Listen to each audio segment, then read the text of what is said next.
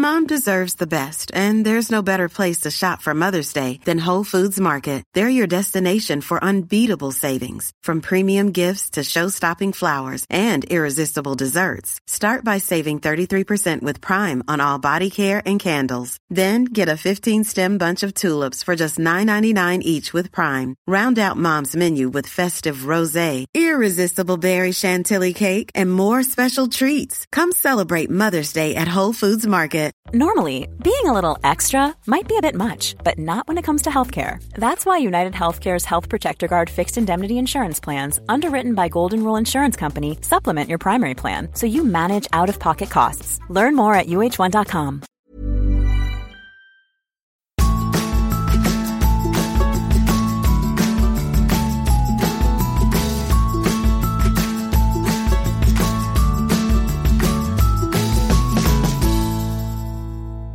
Hallo, velkommen til Ingefær, en podcast om helse og sånn. Jeg heter Sara Lossius, og vi kickstarter det nye året med sunne vaner. I episode 8 av Ingefær temaet hvordan begynne med å opprettholde et sunt, smakfullt og næringsrikt kosthold.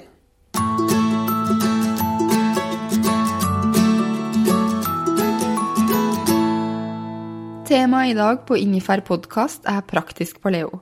Hvordan legger man om kostholdet? Hvordan spiser man mest mulig ubearbeidet mat? Hvordan spiser man naturlig mat på budsjett? Og så videre. Med meg har jeg Line Trondrud Ånes. Hun var veldig syk, men etter omlegging av kostholdet har hun nesten blitt som et nytt menneske. Nå har hun spist et paleo-kosthold i flere år, og har mange gode triks i ermet som hun skal dele med oss. Men før vi går i gang, så synes jeg det greit å påpeke at denne podcasten ikke bare passer for de som ønsker å spise eller allerede spiser paleo. Den passer for de aller fleste, vil jeg tro. For de som ønsker å spise mer ren mat og mindre raffinert mat, for de som ønsker å unngå eller spise mindre gluten, for de som på sukkerstopp, for de som ikke tåler melk, for de som ønsker å spise så næringsrikt som mulig, for de som ønsker å spise økologisk, eller for de som trenger tips til planlegging av måltider og handlelister, og så videre, og så videre. Hei, Line. Hallo! Ja. Tror du ikke det? At den passer for de aller fleste denne podcasten her? Jo, jeg satt når du ramset opp, så tenkte jeg bare, ja, den gjør jo det. Den gjør det. Den gjør det? Den for folk flest. Ja. Du, jeg lurte på om du kunne fortelle litt om bakgrunnen din. Jeg kan jo si at du straks 30 år, og så du samboer. Og så for noen år siden så var du i veldig mange år veldig, veldig syk. Ja. Men nå så drar du jo mye mer i markløft enn denne frøkna her gjør. Og så tar jeg mye mer. Jeg tar mye mer i knebøy-markløft også. Det det som morsomt. Ja, Men fortell litt om historien din. Jeg var veldig, veldig, veldig syk. Jeg har vært mye syk fra jeg var bitteliten, og gjennom egentlig hele oppvekst på barne- og ungdomsskole. Og så toppet det seg litt når jeg begynte på videregående. Og så ble jeg veldig kronisk syk. Så etter veldig mange år med typ sykehusinnleggelser og rehabiliteringssentre og sånn, så fant jeg ut at dette gidder jeg ikke lenger. Og etter egentlig ganske lite hjelp fra helsevesenet på disse tingene her, jeg fikk jo masse medisiner, så det var ikke det stod på. Så måtte jeg bare finne ut at jeg må prøve noe annet. Og da la jeg om kostholdet mitt. Og etter det så har liksom livet aldri blitt det samme igjen. Ja. Så enkelt og så vanskelig, egentlig? Ja, på en måte. Jeg jo fortsatt kronisk syk. Jeg har jo fortsatt gode perioder og dårlige perioder, og symptomer jeg må på en måte behandle og forholde meg til da, på daglig basis. Men det jo ikke i nærheten av hva det en gang var. Du har jo gått fra å være i perioder sengeliggende til å nå jobbe tilnærmet like fulltid og gønne på i CrossFit. Og det jo en enorm forskjell. Ja, det en kjempestor forskjell. Og egentlig så trodde jeg jo aldri at jeg kunne komme hit hvor jeg var nå. Så fortsatt mine dårligste dager nå jo 10 ganger bedre enn det mine beste dager var når jeg typ var sengeliggende da, som du snakket om. I lengre perioder, hvor egentlig en god dag var å komme seg fra senga til sofaen. Da hadde jeg liksom gjort en dags innsats. Check. Ja, det ganske... Når jeg sitter og snakker om det nå, og liksom minner meg selv på det, så liksom det en helt annen verden, føles det som. Men det jo et helt annet liv, da. Det jo det. Ja. Og det noe med når du lever et sånt liv, så har du ikke ekstremt mye å leve for heller. Det ikke... Du må bare finne de små lyspunktene i livet som liksom gjør det verdt det, da. At sofaen ekstra myk eller noe. Det var kanskje litt lame, men... Ja, men det så banalt, liksom. Fordi det ikke mye annet å hente, da. Sånn som andre gleder seg til helg, og jeg hadde jo ikke helg. Jeg lå jo bare hjemme. Det jo ikke... Altså, du har ikke de hverdagslige gledene, da. Så, nei, det et helt annet liv. Og det helt fantastisk. Og jeg har jo fått lov til å følge deg i flere år også. Ja. Og en av de tingene jeg vet med deg, og hvorfor du på Ingefær i dag, fordi du god til å lage mat. Og du har mange praktiske tips og råd. Og også har erfart mye da, i løpet av de årene her du har spist til å være et lik paleokosthold. Og da det jo sånn at sharing is caring.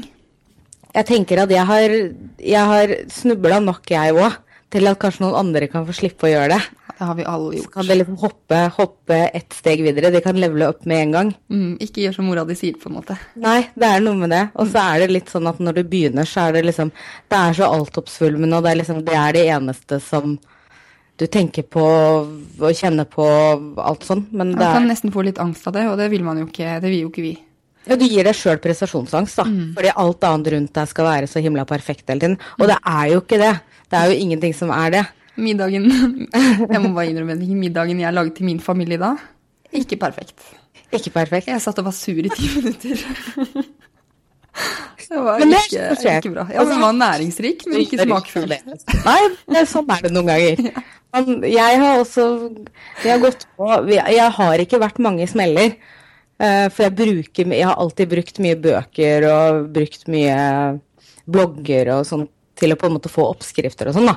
Så mye av de basisoppskriftene jeg bruker jo typ fra andre folk, som jeg bare har perfeksjonert til mine ingredienser og hva jeg typ har hele tiden. Men vi har noen sånn mandelmunn-pizzabunner som var uspiselige. Det ikke mange av det. Det et par sånne hvor jeg bare tenker at når du står og lager, og så tenker du dette kan ikke smake godt sammen. Og det gjorde bare. Hvorfor kunne jeg ikke kjøpt noen sånn ferdig pose og bare tilsatt vann? Det hadde blitt mye bedre. Da hadde jeg vært dårlig mange dager etterpå, da, så det på en måte ikke... For meg så ikke det et alternativ. Men da hadde jeg heller vært sånn, kunne vi ikke bare lage en kjøttbunn da? Ja, ikke sant. Ja. Du, før vi starter på alle spørsmålene vi har laget en del spørsmål, og i tillegg så har jeg fått en del spørsmål på Instagram og Facebook. Så vi svarer jo på lesespørsmål også, så klart. Jeg tenkte bare nevne et par motforestillinger mot paleo først, eller kanskje aller først. Kan du forklare hva paleo Gidder du det? Ja, paleo eller paleo vel egentlig bare tanken om å spise så ren mat og så næringsrik mat som kroppen din i utgangspunktet laget for å utnytte og fordøye. For det kommer jo liksom fra den paleolitiske tiden før typ steinalderen, hvor de liksom har funnet ut hva menneskene spiser, og i evolusjonsmessig sett så har ikke kroppene våre utviklet seg så veldig mye det høres ut så veldig lenge på 10 000 år, men det har vi ikke. Sånn at det på en måte den maten vi designet best for å kunne nyttiggjøre oss. Og det handler egentlig lett om kjøtt, fisk, fugl, nøtter, bær, frukt og grønnsaker. Du har lest boka mi? Nei da. Jeg har lest boka di. Jeg sa det i sted, jeg spurte Daniel, hvilke bøker det du liksom synes vi bruker mest? Ja, det jo den da, og den, og så det den fra Sara, vet du vet, den paleolivboka. Daniel og jeg burde bli venner. Ja, han veldig glad i.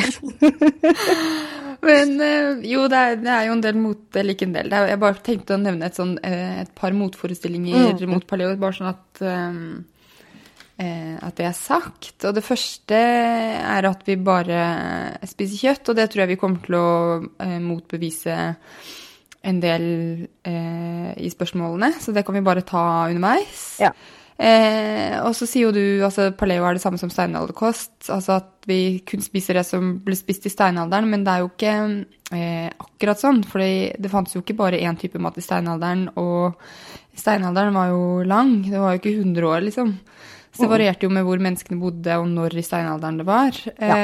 Og naturen har jo også endret seg siden det. Så hvordan jeg liker å se det at paleo et rammeverk for å spise mest mulig av den maten som akkurat din kropp liker best. Og som dermed gir best mulig helse, og mindre av den maten som du merker at du reagerer på. Da. Og det kommer vi til å også gå inn på litt senere, for det jo ikke sånn at det én type paleo. Det jo omtrent like mange typer paleo som det mennesker på jorden, fordi vi unike individer. Ikke sant? Og selv om vi en husholdning på 2, så vi spiser jo noenlunde det samme til middag, men vi spiser jo overhodet ikke det samme ellers. Og det fordi dere trenger litt ulik bensin. Ja, absolutt. Jeg fungerer på mye mindre karbohydrater. Jeg må ha litt allikevel, men jeg fungerer på mye mindre enn det for eksempel Daniel liker å gjøre. Så det de forskjellene, og så synes jeg det veldig spennende å se på de geografiske forskjellene, på hvor man på en måte vokser opp, og hvordan kroppene der designet for å nyttiggjøre seg av den maten som finnes lokalt der da. Det veldig spennende. Jeg tror vi kunne prate til timesvis, men vi må bare kjøre på. Ja. Så det en praktisk bit. Du lever altså med samboer, og begge to I full jobb. Og jeg lever med samboer og en baby på 10,5 måneder, og en som nesten 3 år. Så vi har litt ulikt utgangspunkt. Så jeg tenker at vi begge kan dele en del praktiske tips og råd. Og så anbefaler jeg da å ha penn og papir klar for de som hører på. Og når jeg hører på podcasten igjen. Fordi det kommer til å komme mye gode tips. Og linker som vi tar opp, det finner du i blogginnlegget om podcasten. Så da kjører vi på. Jeg stiller deg spørsmål, du svarer, og jeg svarer kanskje, og så har vi neste spørsmål. Fyrløs. Yep. Hva anbefaler du å ha i kjøleskapet? For det meste så består vel kjøleskapet vårt av kjøtt og grønnsaker. Og Prosecco, det sa du før vi begynte å ta opp. Og Prosecco, som Daniel sa jeg måtte si. Hvertfall nå etter jul. Ja, men altså basic kjøtt og grønnsaker. Jeg har jo ikke egg i kjøleskapet, men for de som har det, så sikkert det en naturlig bit å putte inn der. Jeg tenker at de har det like så godt greit i skapet, for de ligger jo ikke i kjøleskapet der de blir klekket ut. Så det går helt fint. Ellers så det sånn type sånn smakstilsetninger og altså sånn eddiker som jeg bruker en del, liksom eddik, sennep, sånne ting som det. Og så har jeg en del nøtter og nøttemel, fordi det ikke sånne ting jeg bruker veldig mye lenger, men jeg gidder på en måte ikke å dra ut i butikken for å kjøpe akkurat det hvis jeg finner ut at nå har jeg lyst til å bake, eller nå har jeg lyst til å lage det. Så da det greit å oppbevare det i kjøleskapet bare fordi at det ikke blir så harskt. Godt tips. Ja, det vel, jo, så veldig mye vann, for jeg synes det veldig godt å drikke kaldt vann. Jeg har vel ikke så veldig mye med, men altså, nå det jo typ en hel hylle med kjøtt, eller det som ikke ligger i, og ikke det som ligger i fryseren da. For den jo full, den jo alltid full.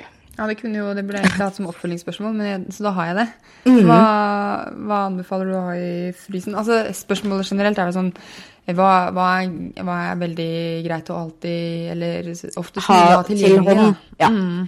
Nå planlegger jo vi sånn at i en ideell verden så planlegger vi sånn at vi lager ukesmenyer. Og det betyr at jeg kan handle inn 1 gang i uka. Det betyr også at jeg kan samkjøre på hva jeg skal bruke når, sånn at hvis jeg skal kjøpe 1 blomkål, så kan jeg liksom bruke det i 2 forskjellige middager, uten at jeg da slipper å kjøpe 1, og så blir den dårlig, og så må jeg kjøpe en til etterpå. Så det ganske økonomisk også. Men det gjør også sitt til at vi alltid vet hva vi skal ha, vi vet hva som skal lage mat, og da kjøper jeg inn for en hel uke av gangen. Nå pleier vi også å ha kjøpt hele eller halve dyr rett fra bondene, Og det gjør jo også til at fryseren på en måte ganske full, da. Så jeg har mitt eget lille spisskammers der. Men jeg må jo supplere. Og så det ikke alltid vi har lyst på akkurat det, så da velger vi andre ting. Men det jo en luksussituasjon. Ja, for her var det jo, der svarte du egentlig på mange spørsmål I ett. Det På var en veldig gang? bra. Ja. For jeg lurer på om du har ukemeny, for jeg tror, altså bare for å ta et skritt tilbake da, at jeg tror mange som endrer kosthold eller skal begynne med å lage all mat fra grunnen av, fordi det det jo. Altså, vi lager jo... Det liksom overveldende, hele konseptet, med det å liksom skal begynne å gjøre alt hele tiden. Altså, skal man liksom komme hjem fra barnehagen når kids sulten og begynne å hake grønnsaker? Jeg tror ikke det. Så Eller det som... aller først, hvis du skal ha med kidsa hjem fra barnehagen, og du skal I butikken først. Ja. Det jo enda verre. Ja, det hadde jeg glemt. Ja, så det som gjelder både for meg, som har 4 husholdninger, og for deg som har 2, kanskje 3, for jeg regner med at Daniel storspist. Ja. Så gjelder det rett og slett å planlegge. Altså ukesmeny, eller halvukesmeny, for I begynnelsen når jeg lagde ukesmenyer, så funket det aldri. Så da hadde jeg bare for noen dager. Og så handle inn stort, og også ha fryseren full. Den ukesmenyen jo på en måte ganske levende. Så det vil jo være rom for endringer, men hvis noe utgår den ene uka, så hopper det bare til den andre uka. Så har jeg liksom, så fikk jeg 3 middager gratis der, fordi vi fant på noe annet I stedet for, eller vi ble bedt bort, eller vi gikk ut, eller sånne ting som det. Eller noen ganger hvor du rett og slett ikke har lyst til å lage at du bare kjører typ paleo fast food med egg og bacon til middag, og så det det. Det også greit noen ganger. Så du handler inn I en ideell verden, da, cirka en gang I uken, og så supplerer du ved behov. Ja. Og det sparer man jo tid og penger på. Og så lenge da jeg har et sånt ganske raskt overblikk I tørrskapene mine, og I kjøleskapet mitt hva jeg har, for egentlig så det ikke noe poeng å ha mer enn du kan åpne opp en dør og se hva du har. Så hvis du ikke kan åpne opp døra di og fortelle meg hva du har I skuffen din, så har du egentlig litt for mye I skuffen din. I kjøleskapet mener du, eller sånn generelt? Ja, I tørrskuffen, og I kjøleskapet, og I fryseren for det saks skyld. Hvis du ikke liksom kommer på alt du har, så det jo noe der du vet at du ikke har. Da blir det jo litt som julaften, da, når du virkelig går igjennom fryseren. Det blir alltid det. Finner du mye rart. Nei, og så synes jeg det både økonomisk, og så sparer det meg for mye stress. Jeg blir stresset av å ikke vite hva jeg skal til middag neste dagen. Fordi hos oss det ofte jeg som lager mat, og jeg vet at det faller på meg, liksom. Så for å unngå den situasjonen, så bare planlegge. Jeg handler også storhandel en gang I uken, og det noe som har tvunget seg frem av nødvendighet etter at vi flyttet ut av Oslo sentrum, og vi fikk 2 barn, da. Da har du ikke en grønnsakshandler nede på hjørnet, vet du, på samme nivå som du. Jo, har faktisk en grønnsakshandler nede på hjørnet her. Ja, da. Nei, det sant? Ja, det litt lenger nede på hjørnet da, men det nede på hjørnet. Men, så han supplerer jo oss på søndager, for eksempel. Men, og det flott å støtte litt lokalt, for jeg kjører jo et lite stykke da, for å komme på Coop, for der har det en del økologisk. Men det jeg skulle si med ukesmeny og ukeshandling, det tar litt tid den dagen, for jeg har jo med en baby, men det gjør at vi slipper nesten å handle resten av uken. Ja. Og å drive med småhandling alltid dyrere av en eller annen grunn. Og så synes jeg også det innmari greit, og I hvert fall nå som jeg har blitt enda bedre på å liksom si akkurat hvor mange kålrabier jeg skal ha, så blir det mindre svinn. Jeg ikke så innmari... Vi nordmenn kaster jo helt vanvittig mengde mat I året. Nå det visst mest brødvarer, tror jeg, som blir kastet. Men det å unngå svinn også veldig flott. Så jeg vil si første tips fra oss da, skriv meny og handle stort. Og så neste spørsmål. Hva bruker du av tørrvarer, sånn generelt? Når du åpner døra di, hva kan du se? Det jeg kan se alt av sukker erstatter jeg jo med andre typer naturlige sukkerkilder. Ja, flott. Som liksom honning. Jeg bruker ikke like mye lønnesirup lenger. Vi bruker det hvis vi skal flotte oss litt og ha pannekaker. For det liksom innmari godt. Det godt I karameller også, forresten. Veldig. Ellers så det kokossukker og dadler, men det faktisk noe I det at når du slutter å spise typ raffinert sukker, så blir alle de andre smakene som naturlig I frukt og grønnsaker og kjøtt og altså alle andre matvarer, da, de blir så mye mer fremtredende. Så du behøver mye mindre. Men det kan nok kanskje ta litt tid I en overgangsperiode. Ja, det ikke noe som gjort. Altså hvis du kjører en 30-dagers challenge, så tenker jeg at du vil ikke kjenne på det der. Det tror jeg sånn som du bygger deg opp etter noen måneder, år, før det liksom kommer veldig naturlig. Og da igjen, når du smaker ting som du tidligere kanskje ikke synes var så søte, så får du jo helt spader, fordi det jo så søtt at du vet ikke hvor du skal gjøre av det. Men akkurat jeg nesten har et eksempel på det, og det synes jeg nesten litt trist. Fordi jeg elsket Kik. Altså det ikke sånn at jeg bare elsket det, jeg liksom elsket Kik. Synes det var dritgodt og kjøpte hver gang jeg var på butikken, og for mange år siden så var jo det kanskje 3 ganger I uken eller noe. Spiste jeg en Kik. Og nå synes jeg det for søtt. Siste gang jeg spiste det, så ble jeg liksom skuffet, for det gjorde vondt I tennene mine. Og jeg jo ikke sånn som ikke har noe søtt I kosthold I det hele tatt, så da ville jeg sittet her og ljuget. Altså, jeg veldig glad I det søte livet, altså. Men jeg måtte rett og slett lage egne lakritskarameller. De blir drita gode, de altså. Men de var sunne, det er sunnere enn Kik. Ja. Men hva erstatter du hvetemel med? Bruker kokosmel, mandelmel. Gjerne en blanding av de to som gjør at konsistensen ikke blir så tung. Men jeg bruker jo ikke, altså nå vi også, det var sånn periode vi var veldig inne I, hvor vi liksom skulle paleofisere all mat, hvor alt skulle ha en erstatning for noe. Mens nå det ikke, nå føles det ikke sånn ut lenger da. Men det tror jeg også nyttig å ha med, fordi det tror jeg gjør at folk som kanskje snuser litt på et mer sånt kosthold som vi har da, så blir det lettere å leve med tanken hvis man kan lage litt cookies innimellom. Absolutt. Og det gjør jo vi også. Vi gjør jo det vi også. Kanskje litt sånn sjeldren, eller ikke, man har kanskje ikke dette desperate behov for det, og hvis man har det, så vil jeg si at det helt ok. Ja, og det tror jeg litt av den der søtsuget som alle driver og higer etter hele tiden, at ja, men herregud, hva gjør du med søtsuget ditt? For det liksom alle veldig opptatt av. Hvis jeg har kjempelyst på noe, så det ikke det at jeg nekter meg selv å spise det. For min del personlig så vil jo det gi meg ganske store konsekvenser da, med at jeg rett og slett blir dårlig. Altså jeg får betennelser I kroppen min, jeg får liksom typ febersymptomer, altså jeg blir fysisk dårlig av det. Så for meg så det å veie det opp. Og noe bedre enn andre, men det meste tingene reagerer jeg på uansett. Og da det litt sånn, hvor mye har du virkelig lyst på den kaka da, hvis det går på. Eller så lager jeg mine egne varianter, sånn som I jula, så lagde jeg opp masse paleo bounties, og det så skummelt, for uansett hvor mye du lager, så blir det alltid tomt. Det det. Jeg så de bildene på Instagram. Du har Paleoline på Instagram forresten. Så de bountiesene, de så lekkere ut enn mine, men smaken nok den samme, og de forsvant her også. Altså, jeg skal komme med en confession med at de bountiene skulle egentlig være julegave til folk. Det ble ikke det. Den smellen gikk jeg på for 2 år siden. Jeg lagde 3 ulike runder med bounties, og ingen ble gitt bort. Nei. Jeg tror ikke noen fikk noen heller.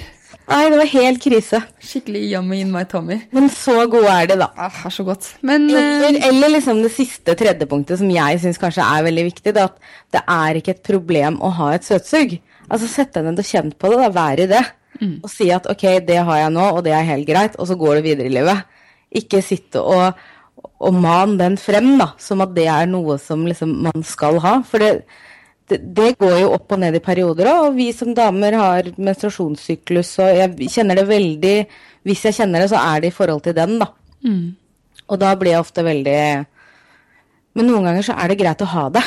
Det jo ikke noe farlig, men man trenger kanskje ikke gi etter for det alltid. Nei, det noe med det. Jeg har det jo litt nå om dagen, det må jeg bare innrømme, etter jul og sånne ting. Så det vi alle har. Ja, det tror jeg vi alle har, altså. Så, men heldigvis har jeg tatt den kampen med meg selv så mange ganger, så jeg vet det går over. Ikke sant? Men når jeg har det, så kjenner jeg jo, det nesten en sånn slags, ja, ikke sorg, det vil være overdrivet, men jeg synes jo den kjip. Så det blir deilig når den forsvinner om noen dager, håper jeg. Vi hopper videre. Mai lurer på, hva din tips for å lykkes med et slikt kosthold? Jeg tenker kanskje at det lurt å ikke være så innmari streng med seg selv. Altså, du må være komfortabel i de grensene du selv setter, da. Hvis det for deg å ikke spise melk og hvetemel og sukker, og det ganske uoppnåelig, så ser ikke jeg helt et poeng med å sette det målet, da. Du må sette realistiske mål ut ifra hva du kan klare å gjøre. Og kanskje i begynnelsen så ville det vært bedre å tatt ut en ting, fase ut den, og så se hvordan det går, og så etter noen uker da, så faser du ut en ny ting.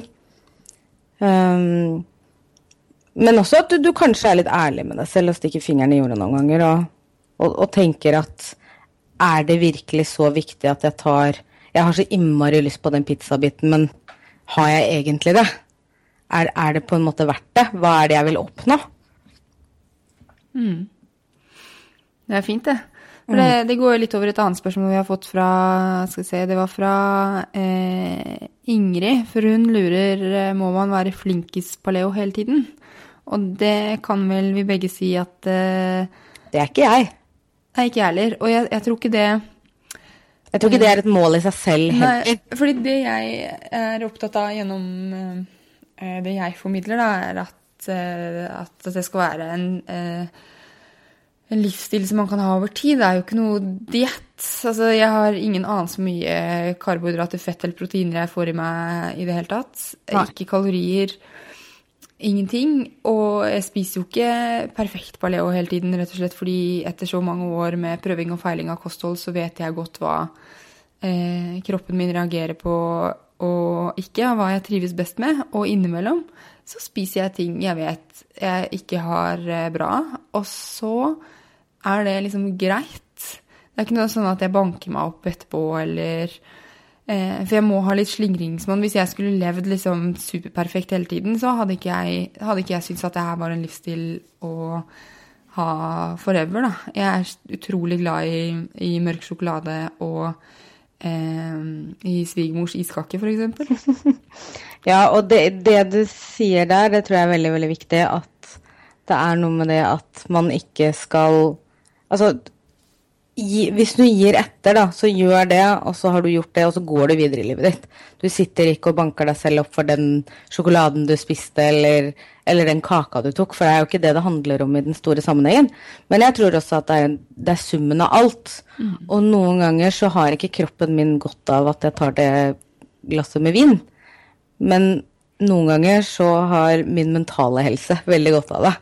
Så jeg tror det en oppveining av alt da. Og til slutt så må man finne ut, og som du også sier at etter hvert, jo lenger man lever i en sånn type livsstil som vi gjør, så det noe med at du kjenner veldig godt, du har veldig gode referansepunkt da, og du har veldig gode rammer, for du vet hva jeg tåler og hva jeg ikke tåler. Og da kan man liksom bøye de grensene noen ganger, og så sånn som nå i jula, hvor de grensene kanskje bøyd litt mer enn andre ganger. Ligget nesten litt flate? Nei da, de har ikke det, for det noen ting jeg absolutt på, og det jeg absolutt på. Ja, noen ting jeg absolutt på, og det liksom ikke, det ikke til å rikke på. Jeg blir så dårlig av å spise gluten og korn, så det på en måte min absolutte nei. Men melk og sukker, den går ofte i jula. Men da går jeg rundt og både ser og føler meg ut som jeg 7 måneder på vei. Og det jo ikke noe behagelig det heller, og da må jeg også kjenne litt på det at hva det som veier opp? Da skal jeg sitte i en sosial sammenkomst og sitte og egentlig ha det hyggelig, og så det eneste jeg sitter og kjenner på at jeg så oppblåst, og jeg har så vondt i kroppen, og jeg har liksom ikke lyst til å være der lenger. Hva var poenget med det da? Ikke sant? Og så tror jeg vi veldig ramme på i Norge, og vi skal alltid kose oss. Ja, det er litt å ta med, men det er fint at du sier. Fordi alt, og det som har med å kose seg, det er liksom noe synonymt med at man skal putte noe i munnen. Noe som, og det, for å si det sånn, det er ikke langtidsstekt bankekjøtt. Nei, vi begynner å komme dit. Altså, vi er en bevegelse som er på vei dit. At nå begynner vi å liksom dra inn god mat i den kosen. Og god mat er liksom ikke, det trenger ikke å bety at det skal være liksom, altså fredagsmatkos. Men det kan være ordentlig god, hjemmelaget bra mat. For det får jeg kommentarer på av jentene mine, at de ikke får kost seg når de ikke får lørdagsgodt. Oi. Men det er jeg ikke redd for. Jeg synes at de koser seg gløgg med den maten vi har, og det er jo ikke noe sånn at vi ikke gir de, eller Fie på 10,5, hun får jo ikke noe søtt, mens Ellie får jo hjemmelagde bounties og karameller og sånne ting hun. Og det var en liten digresjon, men man kan kose seg på så veldig mange andre ting enn ting som ikke er så digg for kroppen da. Jeg er helt enig. Jeg så jeg husker ikke hvem det var nå, men det var noen som hadde byttet ut lørdagsgodtet sitt. Sammen med barna sine da. De hadde byttet ut lørdagsgodtet, hvor de lagde en aktivitetskalender, hvor alle i familien skulle få velge en aktivitet hver lørdag da, som de skulle gjøre sammen som en familie. Og da tenkte jeg, så koselig. Det er en fin greie det. Jeg har sett noen ha hatt som julekalender også, i stedet for sjokoladekalender. Ikke sant? Ganske koselig greie. Ja. Du, skal vi se, hvor henter du inspirasjon fra i matveien?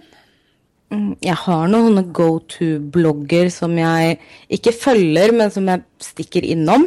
Hvilke er det? Jeg bruker veldig ofte, alle disse 3 har jeg bøker fra, som jeg også bruker mye. Og det er sånn når vi står fast og synes at livet er litt kjipt, og vi ikke liksom klarer å finne på hva vi skal til middag, så setter vi oss bare ned i et kvarter, og så blar vi i de bøkene, eller sitter på blogger, og så får vi bare masse inspirasjon. Og så prøver vi å være flinke til, vi gjorde det veldig mye i begynnelsen, men da var greia at en gang i uka skulle vi lage noe nytt, som vi aldri hadde laget før. Og det er også en fin måte, tror jeg, å implementere nye matretter hele veien, da. Det er kjempefint. Pluss det er en veldig fin måte å ikke bli utrolig lei kjøtt og grønnsaker og fisk. Ja. Og det er ganske mange av de matrettene vi liksom fant ut da, som vi fortsatt bruker nå, liksom ukentlig, da. Nå har Daniel gått fra det til at vi har en kjøttfri dag i uken. Men nå har du jo teaset disse nettsidene og bøkene uten å skrive deg. Jeg bruker Paleo OMG.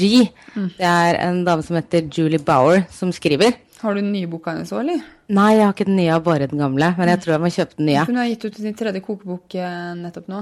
Hun har så mye godt at jeg blir helt... Det blir link til henne i show notes. Men hun er jo morsom. Og så, jeg må innrømme at jeg ikke alltid har gått innom siden, fordi hun babler så sykt mye i de podcastene. Nei, i de blogginnleggene. Og så nå har hun jo Fashion Fridays og sånn. Men hvis man scroller ned for maten, så får man mye bra. Ja. Og hvilke 2 andre? Det her er vel også en favoritt av deg. Melissa Julvan, er det du uttaler det? Ja. Hun som har skrevet Well Fed. Well Fed 1 og 2. Altså, hun er litt sånn dronning, hva skal jeg si, krydderkunstner. Veldig. Vi har brukt veldig mange av de krydderblandingene hennes, og det endrer, altså du kan lage 2 helt like matretter, og så bruker du 2 forskjellige krydderblandinger, og så er det 2 helt forskjellige opplevelser. Det er det jeg synes er så fint med de bøkene. Sånn, tips, vil du heller spise denne retten som den serveres i Midtøsten? Bruk dette, eller sånn tips, lyst til å stikke til Italia, bruk disse. Og så er det samme ingredienser, litt andre krydder, og ny rett. Det er skitbra. Men det har jeg sett veldig mye, hvordan vi spiser det siste året. Nå har vi holdt på i liksom... Er vi på 3.-4. året nå, eller noe? Altså, vi har holdt på ganske lenge. Og det er en sånn ting som har liksom åpnet en helt ny verden, krydder. Det har jeg ikke skjønt når folk har pratet om det før. Det skjønner jeg nå. Du har blitt en kryddervenn. Ja, veldig. Den 3. nettsiden eller boken? Da har du jo selveste Paleo-dronninga, Diane Sanfilippo, som har skrevet Practical Paleo. Det var den første boken jeg kjøpte. Den når jeg begynte på Whole30. Når vi begynte å legge om. Og det er bibelen min. Ja, men den mamma bor i Tyskland, den er oversatt til tysk, og til dansk, faktisk. Den er oversatt til over 50 språk, tror jeg. Det er såpass, ja. Men den er veldig, veldig god, altså. Pluss at den er veldig oversiktlig overfor hvis man har ulike problemer, og ja, det blir link til den også. Vi trenger ikke snakke så mye om den, men enig. Hun er en dyktig dame. Og så er det jo din, men den kan du linke til selv. Ja. Men ikke for å være alt for ydmyk, men disse 3 damene ville ikke servert den retten jeg serverte til middag i dag. De hadde greid å kokkelere noe hakket hvassere. Det er et godt selskap å være i, og ikke sånn. Ja da, du er veldig snill som innleder meg i det. Hvilke tilbakemeldinger får du på kostholdet ditt da? Nå får jeg vel bare This is Paige, the co-host of Giggly Squad, and I want to tell you about a company that I've been loving, Olive & June. Olive & June gives you everything that you need for a salon-quality manicure in one box. And if you break it down, it really comes out to $2 a manicure, which is absolutely insane. It's also so easy to get salon-worthy nails at home with Olive & June. The difference between how your nails used to look when you did them yourself and now with the Mani system is a complete game changer. The best thing about Olive & June, too, is it's a quick dry. Dries in about 1 minute, lasts for 5 days, and full coverage in up to 1 to 2 coats. Visit oliveandjune.com/perfectmani20 for 20% off your first system. That's oliveandjune.com/perfectmani20 for 20% off your first system. Cool fact, a crocodile can't stick out its tongue. Also, you can get health insurance for a month or just under a year in some states. United Healthcare short-term insurance plans, underwritten by Golden Rule Insurance Company, offer flexible, budget-friendly coverage for you. Learn more at uh1.com. Folk veldig nysgjerrig. Jeg tror i begynnelsen så var det veldig sånn at jeg hadde vel et behov for å rope litt sånn ut, hei, her jeg, så spiser jeg, se på meg, altså, du får et veldig sånn, når du ute og spiser på restaurant, når du ute i familiesammenheng, når du ute med venner, altså, enhver sammenkomst som har med mat å gjøre da, fikk jeg kanskje et veldig behov for å forklare meg selv på en eller annen måte, mens nå det vel mer at andre kommer til meg, og egentlig ganske nysgjerrig og synes, for det første så sier de at de synes at det ser ut som at jeg lager veldig god mat, og det jo hyggelig. Men det gjør det jo også. Og egentlig bare hvordan får du det til, men jeg vet ikke, jeg bruker jo ikke veldig mye oppskrifter lenger, så når folk ber meg om oppskrifter, så blir jeg litt sånn, ok, nå må jeg jo dronning av slump. Så middagen vi hadde i dag for eksempel, som også ligger på Instagram, det jo bare slump. Jeg har ikke noe oppskrift på det. Jeg tar jo bare masse greier og hiver i en form, og så inn i ovnen, og så lager vi en bearnéssaus, og så det liksom greit. Du redder den med sausen. Neida, jeg tuller. Men bearnéssaus jo aldri feil. Det var veldig gode de også. De kunne stått alene. Hva forskjell på en Whole30 og en Paleo Challenge og et vanlig paleoliv? Et paleoliv jo det vi lever, hvor vi kanskje tenker litt, altså vi firer vel kanskje, altså vi firer jo ikke på kravene, for det jo ikke det men vi har vel et litt mer avslappet forhold til det. Vi ser jo ikke på det som, veldig mange ser jo på en type Whole30 eller en challenge, da har de et mål etter 30 dager da, altså de skal oppnå noe. Ja, for både en Whole30 og Paleo Challenge, jeg kan jo svare på mitt eget spørsmål, jo 30 dager hvor man spiser rent, og så Whole30 visse flere retningslinjer ofte enn det kanskje en standard Paleo Challenge har da. Men det for mange en fin krasjkurs i å komme inn i å spise dette målt, eller denne type mat. Ja, og komme inn i gode rutiner. Jeg tror Whole30 handler mye, Whole30 vel mye mer annet enn mat også, mens Paleo Challenge kanskje bare rett på maten, hvordan du spiser og hva du spiser, og at alt skal egentlig bare være rent, da du går bort fra alt halvfabrikata, helfabrikata, prosessert mat, at alt du spiser skal være så næringsrikt som mulig da. Mens en Whole30 omfatter jo litt mer andre ting, sånn som stressmestring, søvn. Egentlig alt som gjør at du har det bra som et menneske, da. Og det blir link til det i show notes også. Det nyttige greier. Altså, jeg synes at de har også skrevet 2 bøker i Startsfood Food og et eller annet om Whole30. Og det bra bøker, det. Jeg synes det var kjempefint. Jeg har kjørt 2 Whole30 og 1 Paleo Challenge. Og jeg synes det kan være en fin måte innimellom, fordi det jo vi som lever et paleoliv må jo altså jeg har jo behov for å dra det tilbake, jeg også. Altså når det blir for mye paleofisering av mat, og når det blir liksom litt her og litt der og litt der, og så plutselig så var det den lille litt for mye. Du kjenner jo til det, du begynner med litt melk i kaffen, og så liksom så utvikler det seg. Skjønner hva du snakker om. Neida. Og så var det et behov for å dra det tilbake igjen til liksom back to basic, da. Ja, for jeg på det nå. Back to eller kjørebare strikt paleo frem til bursdagen min i februar, faktisk. Med vin, da. Fordi jeg har jo hatt denne 6 måneder, eller Fie tok først flaske da hun var over 6 måneder. Så jeg fikk ikke gått ut og drukket vin med venninner på et halvt år. Og før det var jeg gravid. Så enhver mulighet som byr seg nå, og det jo ikke sånn at det hver dag, så tar jeg et glass vin. Og det gjør ikke så mye for meg. Det gjør veldig mye for sjelen. Lesespørsmål. Og hun burde jeg notert navnet på, men det husker jeg ikke. Nei.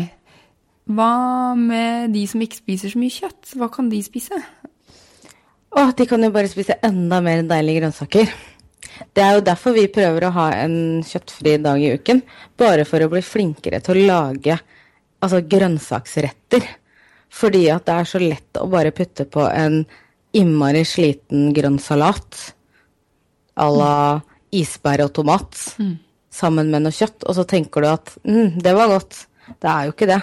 Det ikke det, altså. Så det å eksperimentere litt og prøve litt nye vegetarretter synes jeg kjempespennende. Og så har jeg en mann som ikke nødvendigvis så innmari glad i grønnsaker. Og da må jeg bruke litt magi for å få han til å spise det. Lurer han litt. Men jeg vil også si at det går jo an å spise egg og fugl og fisk, da. Ja. Og man trenger jo ikke spise kjøtt. Hvis man har lyst, så kan man eventuelt koke kraft, da. Det jo greit og sunt. Det tenker jeg jo, egg jo supermat nummer 1. Så hadde jeg liksom ikke hatt egg, så vet jeg ikke hva jeg skulle gjort. Nei, eller sånn, for de som ikke tåler egg, så finnes det jo en del nettsider med mer autoimmun paleo, da, som det heter, som man ikke spiser egg, og det kan jeg linke til et par, og for jeg selv ville hatt en liten utfordring da, men jeg innmari glad i egg da. Jeg også veldig glad i egg, og jeg har jo prøvd den autoimmune delen en periode, men for meg så vet jeg på en måte hva jeg trigges av. Jeg holdt meg unna det som kalles nightshades i over et år, altså sånn paprika, tomat, den familien da. Og det gjør at jeg tåler jo mye mer av det nå enn det jeg gjorde før. Men så vet jeg også at det mange som bruker chiafrø som erstatning for egg. Og kan bruke det å lage, altså i bakverk og matvarer da, eller matretter hvor du på en måte skal ha egg i stedet for. God tips. Og så lurer Silje på hva slags kokosmelk vi bruker og hvorfor, og hva med mat fra hermetikkbokser? Nå føler jeg at jeg så på dypt vann, for dette kan jeg ikke nok om. Vi svarer så godt vi kan. Ja, jeg bruker den Aroy D kokosmelken, for den får jeg tak i her på en butikk hos meg, og den helt uten tilsetninger. Og det noe der du sier som jeg synes veldig fint, for den finnes i nærheten av deg. Jeg tenker, jeg bruker, eller anbefaler ofte Santa Maria økologisk, men selv så bruker vi Gotan, tror jeg den heter. Ja, den også fin. På pappkartong da, og den finner jeg stikker innom den Rema 1000 og handler et brett av denne gangen faktisk. Men man må jo hvis man ikke får tak i det, så tenker jeg at man må få tak i den som har minst tilsetningsstoffer, og så unngå light. Hvis jeg tom og jeg ikke vil dra til den butikken, hvis jeg bare vil gå ned på menyen som ligger rett ned for meg, så kjøper jeg Santa Maria sin økologiske. Ikke sant. På hermetikk. Man kan ikke gjøre det vanskeligere enn det man vil for seg selv. Jeg tror noen ganger er det best å gjøre det beste ut av det. Og så la det være med det. Eller når vi er i Sverige, så kjøper jeg Santa Maria sin på kartong. Men det jeg synes så fint med den Arrow Dean er at den kan jeg få kjøpt i literskartonger.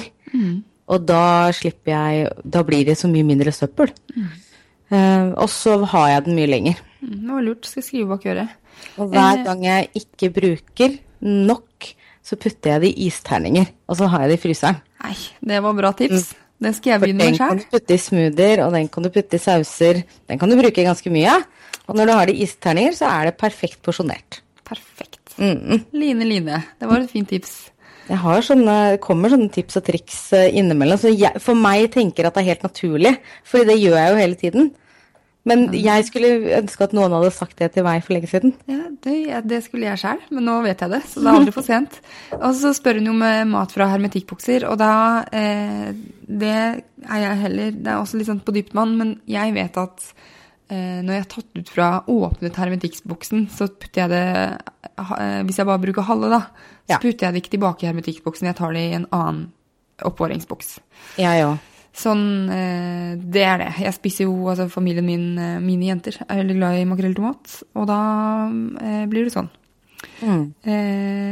Ja, og så har vi et lesespørsmål her som jeg bare tenkte å ta jeg må finne det fram på mobilen min, så vi kan ta et annet spørsmål først, og det er økonomitips. Altså, veldig mange tror at vi bruker innmari mye penger på mat, og det kan godt hende. For det kan jo være dyrere å spise brød. Altså at det kosthold vi har er dyrere enn å spise brød eller kneip da, med skinkeost. Men så finnes det jo ganske mange grep man kan ta for å få økonomien til å bli mer positiv da. Hva er din triks? For oss så handler det mye om den ukesplanleggingen som vi har vært inne på. Det at jo mindre svinn det blir, jo mindre mat kaster du. Og jo mindre mat du kaster, jo mindre penger har du brukt på det. Også at vi kjøper i store kvanta, at vi har handlet litt. Jeg vet at ikke alle har muligheten til det, men da er det også da kan det være en idé å finne de kjøttstykkene som ikke nødvendigvis ligger høyest i pris, da, men som ofte trenger litt mer tid til å tilberede. Så hvis du allikevel skal lage en gryte, så trenger du ikke å kjøpe ytrefilet. Da kan du kjøpe kjøttstykker som koster mindre, og som er mindre attraktivt, fordi at det trenger lengre tid å tilberedes. Men jeg synes ofte det blir nesten mer smakfullt, bortsett fra middagen i dag. Hva var det du lagde i dag? Vi har jo fått kjøtt fra Duggur, som er sånn helt fantastisk kjøttabonnement. Jeg også elsker det. Ja, det er så bra. Så da fikk vi, bankekjøtt. Så det var sånn misforståelse mellom meg og Jon i dag, for jeg hadde lyst til å ha det i ovnen, og han tok og kokte det eller noe sånt. Så det var ikke sånn at kjøtt var seigt eller noe, det var bare tilbehør og uten saus, og nå som jeg ikke spiser rømme og sånn, så det var bare... Men Ellie, på nesten 3, hun var jo supersulten. Ja, hun bare dytta det i seg, liksom. Så hun var kjempehappy, så lenge det gikk greit. Ja. Men hun hadde ikke forventninger om saus, hun da, vet du. Ja, men hun hadde også litt rømme, da. Ja. Men ja, men det jeg vil si spise i sesong er ofte billigere. Kjøpe odde stykker, kjøpe hel kylling, koke kraft og lage suppe en gang i uken. Det er bra. Og så ikke paleofisere alt, altså mandelmel og sånn er veldig dyrt, så bare kutt ut det. Og så er det jo, altså... Jeg ser jo veldig mange handlekurver der ute som har innmari mye brus og godteri, og jeg ble litt sånn overrasket i julen. Vi handlet noen poser med sånn julegodteri, og det er jo drittdyrt. Det er kjempedyrt. Jeg så bare det. Det er sånn at men jeg bruker jo konsekvent rundt det samme da, hver eneste uke på mat hele uka, men jeg husker før vi levde et paleoliv hvor vi handlet liksom litt der, og så kom vi til fredag, og så skulle vi liksom storhandle for helga. Det røyna på for 700-800 kroner, bare på fjas. Ja. Og så sto jeg der og bare, hva det jeg egentlig har brukt penger? Det jo ikke mat her, liksom. Nei, så det også en ting man kan tenke på, da, hvor mye... Hvis man går for å tenke sånn, ja, denne måneden her så skal jeg lage all mat fra bunnen av, sånn, så kan man få litt sånn sjokk over mengden grønnsaker som kanskje puttes i kurven, for det jo sånn at det med at folk tror at vi spiser innmari mye kjøtt, altså det varierer sikkert fra husstand til husstand, det, altså, men for vår del så betyr det at vi handler jo innmari mange, bytter jo ikke ut pasta og kjøttdeig med kjøttdeig til kjøttdeig, liksom. Nei. Eller burger med liksom burger og burger når du ikke har brød. Du tilsetter jo grønnsaker, så jeg sier at mengden grønnsaker jo stor, men da må man sørge for kanskje følge litt med på sånne tilbudsaviser. Coop hadde vel 40% tror jeg på grønnsaker denne uken her, så da var det jo litt billigere å kjøpe en del ting, og så kjøpe i sesong. Ja.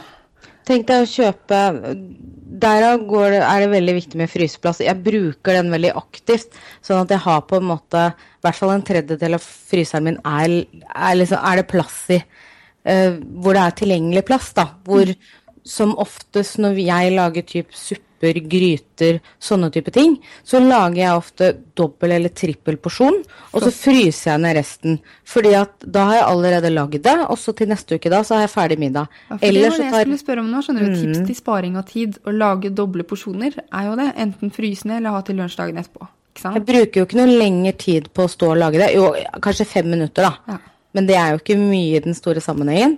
Og så legger jeg ofte av en bit som jeg spiser til frokost, for jeg har ofte jeg har lagt meg til en vane at middagen fra gårsdagen blir liksom frokost for meg dagen etter. Mens Daniel lager seg lunsj for hele uka på søndag. Det gjør også jeg i travle perioder, for da må jeg planlegge litt mer. Så da bruker jeg søndagene på å lage litt sånn eggmuffins, knekkebrød, sånn at jeg har ting tilgjengelig til enhver tid da, og jeg ikke må stå og begynne å lage mat.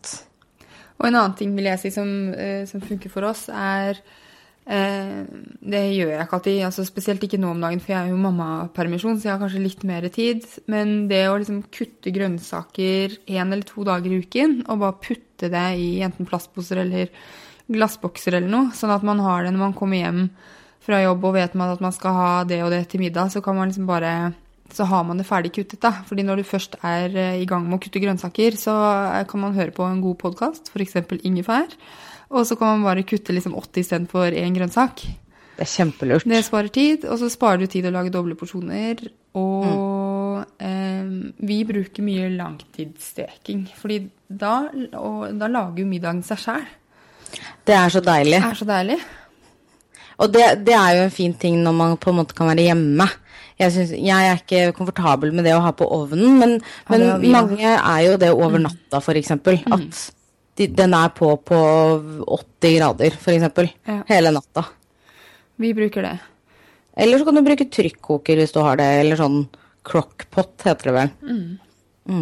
Det også et godt alt. Man må finne ut et system som passer for seg, da. For min del så har det tatt ganske lang tid, altså jeg føler at jeg konstant kan bedre meg, men de triksene her vel det viktigste.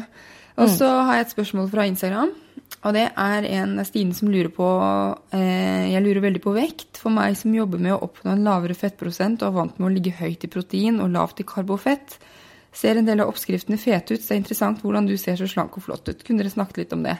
Og Line, her må jeg innrømme at jeg tok min siste del av spørsmålet, for du ga meg et kompliment. Ja. Det greit det. Og så tenker jeg også bare å si at det spørsmålet der, det har ikke vi tid til å svare på, fordi det så utrolig stort og individuelt, så jeg tror jeg må få en ekspert på sånt tilbake en annen gang. Men jeg synes jo vi begge gode ambassadører for det, for du så slank og fin som du og så når jeg la om til et paleokosthold, så gikk jeg ned 20 kilo. Ikke sant. Sånn at vi vel... Jeg gikk jo ned med å begynne på det også. Ja, ikke sant? Uten å vite noe om prosentandel. Så det kan jo si litt. Men jeg tror nok jeg må ha en som ekspert på akkurat det senere. Og nå ser jeg at vi begynner å tikke mot timen, men det gjør ikke noe. Vi bare fortsetter. Mai lurer på hvordan spiser paleo på budsjett og studentbudsjett, og det har vi vel vært litt innom. Kjøp i sesong. Ja. Lag store porsjoner, frys ned. Kjøp når det fårikålsesong, så kjøper du masse kål og masse lam. Og selv om du blir lei av det, så får du bli lei av det. Jo, men hvis du har en stor fryser, så gir du deg muligheten til å slippe å være lei av det. Jeg vil si at faktisk så det, selv om det å investere i en fryser kan være dyrt der og da, så det superlurt, altså. Jeg har et vennepar som har en litt liten leilighet, og de har fryser i stua. Ja, de pynter den. Det gjør de sikkert. Ja, vi har jo faktisk, når vi flyttet inn det huset her, så ga vi bort det gamle kjøkkenet og lagde nytt, som fremdeles ikke ferdig selv om vi har bodd her et år. Men vi tegnet jo sånn at vi har en liten fryser her på kjøkkenet, og så har vi et stort fryseskap nede, i tillegg til en dypfryser. Vi bytter ut den lille leilighetsfryseren vi hadde før vi flyttet i hus. Den har jo vi nå. Den bytter vi ut nå med sånt stort fryseskap. Det deilig, altså. For nå det for lite.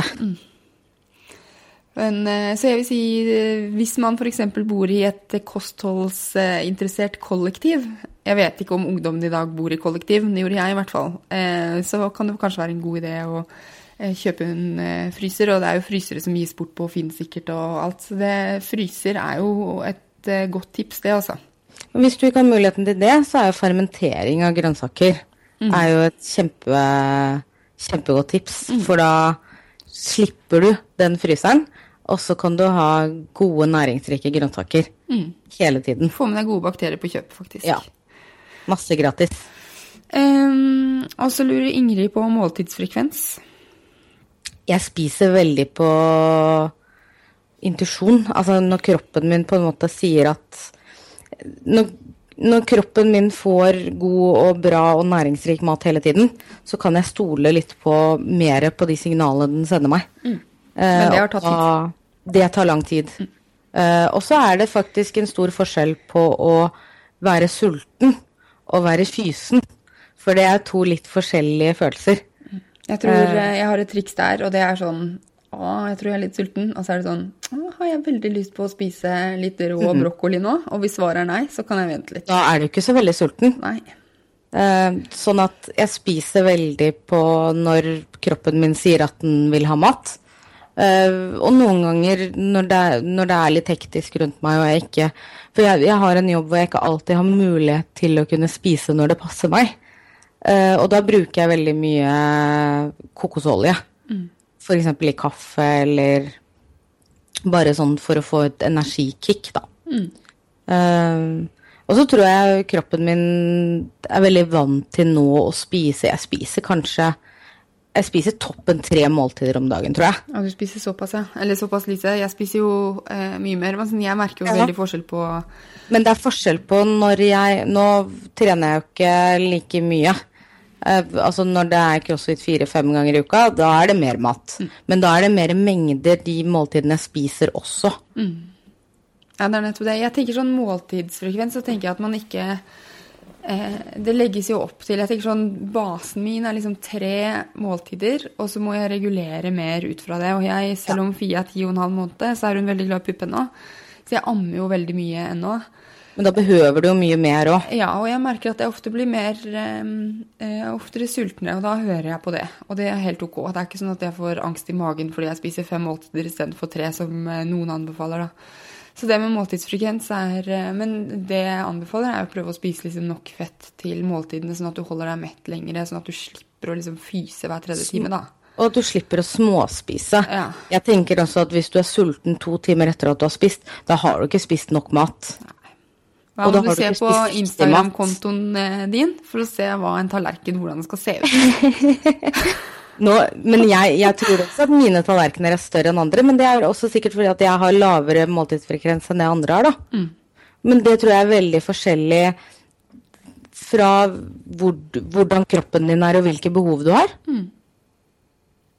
Ja, det nettopp det. Og det vel det kanskje jeg nevnte innledningsvis, at det jo ikke sånn at det en paleo. Det like mange typer som som det mennesker. Så det må man finne frem til selv, og så må man forske, og det kan ta tid da.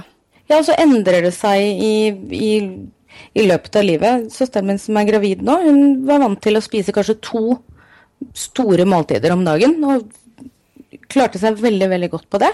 Og så ble hun gravid, og da måtte hun spise 5 små. Kjenner meg igjen. Og det også, ting endrer seg hele tiden, og jeg har jo ikke det samme, min kropp nå har jo ikke det samme behovet som jeg hadde for 3 år siden. Så du jo liksom stadig i utvikling. Ja, det viktig å tenke på. Min jo helt annerledes når jeg ammer eller gravid, eller når før kidsa kom til verden, og jeg trente hardt crossfit. Det jo annerledes. Og det, jeg må bare si, med Ellie, når jeg ammet henne, så var jeg så innmari sulten hele tiden. Jeg hadde så god matlyst, og jeg husker at mat var så godt, liksom. Jeg hadde lyst på mat hele tiden, og spiste 100 gram mørk sjokolade om dagen og sånn. Og jeg husker at jeg var redd for å slutte å amme, for da kom jeg til å bli skikkelig tjukkebolle. Men appetitten justerte seg jo også ned. Jeg gikk jo ikke rundt og var så sulten og syntes at mat var liksom så godt. Jeg tror du ikke det en helt naturlig reaksjon som kroppen kommer med, fordi den trenger mer næring til den jobben den skal gjøre. Absolutt. Med den ammingen. Ja. Og det jo det som så spennende. Jeg kjenner jo det at jeg trenger jo også mer mat nå, bare fordi at nå jeg oppe og gjør ting. Altså jeg i bevegelse da, nesten konstant hele dagen. Mot før så lå jeg vel bare rett ut. Jeg så vel kanskje 16 timer om dagen ofte. Det jo veldig stor forskjell. Ja, kjempeforskjell. Da har jo kroppen helt andre behov også. Lesespørsmål fra Elin. Gelatin skal være bra. Bruker dere det? Hvilken type og til hva? Jeg prøver å få det ut av kraft, bare fordi jeg synes det så innmari godt. Og det veldig lett, for det kan jeg bare putte i supper og gryter og sauser, og da blir alt liksom bare godt. Eller så har jeg en annen gelatin fra Green Lakes, som jeg har kjøpt på iHerb, som en sånn som du kan løse opp i vann. For min del så bruker jeg mye gelatin som et kosttilskudd, bare for å dempe betennelser når jeg har mye av det i perioder, akkurat som at jeg bruker mye gurkemeie. Fordi at det bare en naturlig måte å justere det på da. Jeg vet ikke, hva bruker du det til? Jeg kjøper fra Naturlig Liv da, nettsiden. Nei, jeg bruker det til, så jeg koker også, vi har koker kraft veldig ofte, og har kraftbaserte supper i hvert fall en gang i uken, fordi det også både tid og økonomisk. Pluss at jentene elsker det, og det veldig, altså det mettende supper da, så jeg skjønner ikke greia med grønnsaksbuljong etter at jeg begynte å koke kraft i supper. Jeg må bare si det, altså det en helt annen verden. Så, men jeg bruker gelatin også som kosttilskudd, altså. Litt sånn, nå som alderen begynner å tynge så smått, så det greit å sette alle kluter til innenfra for å ikke få for mange rynker. Og så det jo bra for fordøyelsen og sånn, så i dag så tok jeg bare pulver over smoothien min. Og så i perioder så har jeg laget hjemmelaget kakao da, og da tilsetter jeg liksom en teskje gelatin inn, og det merker man jo ikke når den varmet opp. Så får man liksom kose seg med gelatin som også næringsrik da. Og så lager jeg blåbærsaft til Ellie, som da har blitt til gelé i kjøleskapet, men som jeg varmer opp, som hun drikker. Og så kan man jo lage godteri og sånn av det, men det har jeg ikke gjort ennå da. Så, men egentlig bare strø på smoothie, altså. Ja. Vi må hoppe videre. Det et spørsmål som her må jeg lage kraft, og da kan jeg bare svare, nei, det må du ikke, men du burde. Ja, jeg helt enig. Kan man si. Og det så enkelt. Altså, det bare å kjøpe noe kraftbein hos slakteren, eller kjøpe en hel kylling. Ja, nå har de det vel i frysedisken. Det har de i frysedisken, og så kutter du opp litt grønnsaker, tilsetter kanskje litt syre, og så lar du det putte og gå i et døgn eller to på sånn 80 grader eller noe. Ja. Og så kan du... For da får du mer gelatin. Ja. Og så bare enkelt, ha oppi ting du synes digg å ha oppi en gryte. Ja. Selleri, løk, gulrot. Alt du har ofte, så bruker jeg, når du har avskjær da, av grønnsaker, så når jeg flink til å lage kraft jevnlig, så tar jeg bare hver gang jeg kutter opp grønnsaker, og så bare putter jeg det i en pose i fryseren. Nei. Og når jeg skal lage kraft, så kan du bare dytte det oppi, for det spiser du jo ikke uansett. Du, det noterte jeg ned. Det var veldig bra tips. Og skall, altså når du skreller, hvis du har vasket, sånn som hvis du har vasket gulrøttene da, og likevel skreller de, så kan du jo liksom godt bruke det skallet til noe. Line. Det er flott. Ja. Må jeg spise innmat? Og jeg svarer igjen, jeg. Nei, men Nei, du bør. du burde. Jeg er ikke flink på det heller, og det er bare fordi at jeg er ikke så veldig glad i det. Men leverpostei, hjemmelaget leverpostei, er noe av det beste som finnes. Det lager jeg jevnlig. Og jeg kjøper utelukkende kylling eller andelever fra Holte. Så ja, jeg lager veldig enkel leverpostei og gir det til jentene. Jeg tenker at det er perfekte barnemat da. Det er superperfekt, og perfekt også barnemat, når vi er inne på det, er jo kraftkokte grønnsaker. Ja. Veldig, veldig lett å ta opp for de små kroppene, og også smakfullt. Og så har vi jo faste spalter, og du slipper ikke unna. Så hva hadde du til frokost i dag? Eller det vil jo si, hva var gårsdagens middag? Gårsdagens middag var søtpotetcurry. Det hørtes godt ut. Så godt. Hadde du det til frokost da? Ja, og lunsj i morgen. Oi. Det er favoritten vår, og det er så godt. Fortell oss når du lager det. Og da må du ha... Du surrer løk sammen med masse hvitløk og revet ingefær. Igjen, slump. Lag, smak. Det er sånn du blir god til å lage mat. Ikke bruk oppskrifter. Bare begynn å sette sammen ting. Jon mener at jeg ikke alltid er så god fordi jeg ikke følger oppskrifter, men han om det. Men ja, fortsett med curryen. Og så har du kutter du opp gulrøtt og søtpotet. Da bruker jeg både rød og hvit søtpotet, bare for jeg synes det er godt med litt forskjellige smaker. Så lar du det koke litt oppi med kraft. Det halvtimes tid til alt liksom begynner å bli mørkt. Jo, altså en hel blomkål. For det, Daniel er ikke noe glad i blomkål, men når jeg putter et hel blomkålkode oppi der, så kjenner ikke han det. Du lurer han? Jeg lurer han. Han vet om det nå da. Ja. Men han kaller det jo, for vi har prøvd å lage blomkålris som en erstatning til ris. Det kaller han bare fiseris, for det synes han er så ekkelt. Det lukter litt promp når man lager det. Det gjør jo det. Og smaker ikke godt, ifølge han da. Og så har du ganske sterk curryblanding med kylling, eller den kan du også fint lage vegetar. Den må du jo ikke ha kjøtt oppi. Og så har du kylling oppi, og så lar du det koke til kyllingen er gjennomkokt. Og da har du verdens beste currygryte. Det høres skikkelig godt ut. Det har jeg på ukeplanen til neste uke. Det er så godt. Hvis du lager en slott i bloggen din, så skal jeg klemme ut en oppskrift. Du gjør det, ja. Ja. Det setter jeg pris på. Det gjør jeg neste uke. Flott. Hva er ditt beste helsetips? Gjør noe som gjør deg glad. Jeg elsker helsetips-delen av podcasten, altså. Ja, det er sant det. Hvorfor er det viktig? Fordi jeg er så opptatt av helheten av ting. At jeg kan spise riktig, og jeg kan trene riktig, men det betyr ikke at jeg har det bra. Så man må hele tiden finne den balansen da. Og hvorfor skal jeg gå og være miserabel og ikke kunne spise det jeg vil og trene så tårene renner hvis jeg ikke får noe utbytte av det.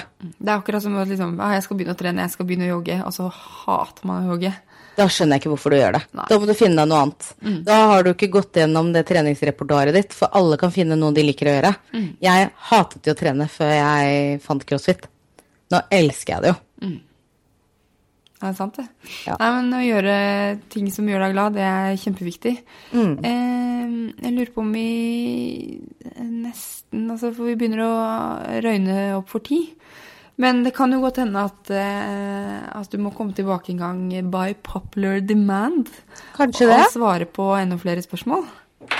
Ja, for det var jo det eneste vi gjorde nå, spurte på spørsmål. Det er jo kjempegøy. Det gjør det jo så lett. Ja, det er det. Ja, men det er jo masse vi kunne snakke timesvis. Det vet vi at vi kan. Ja, men det får vi gjøre senere. Yep. Deg, så finner vi finner jo deg på Paleoline på Instagram. Yep.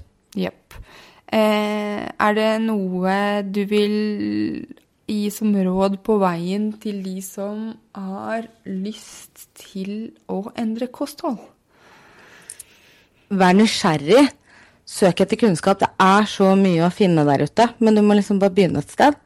Og så senk skuldrene litt. Ikke la deg blende av Instagram og blogger og alle som skal ha funnet den perfekte veien, for den finnes ikke.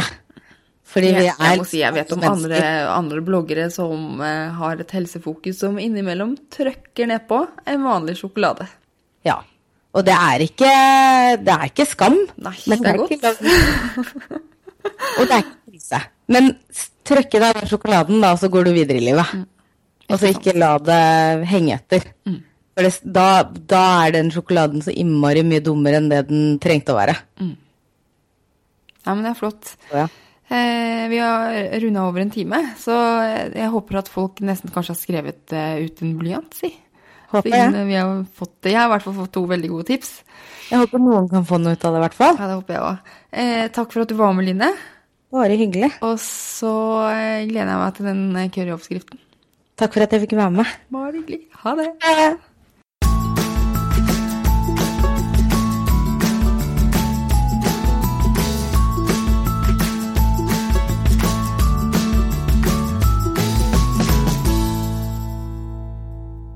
Du har hørt episode 8 av Ingefær, en podcast om helse og sånn, med meg, Sara Lossius.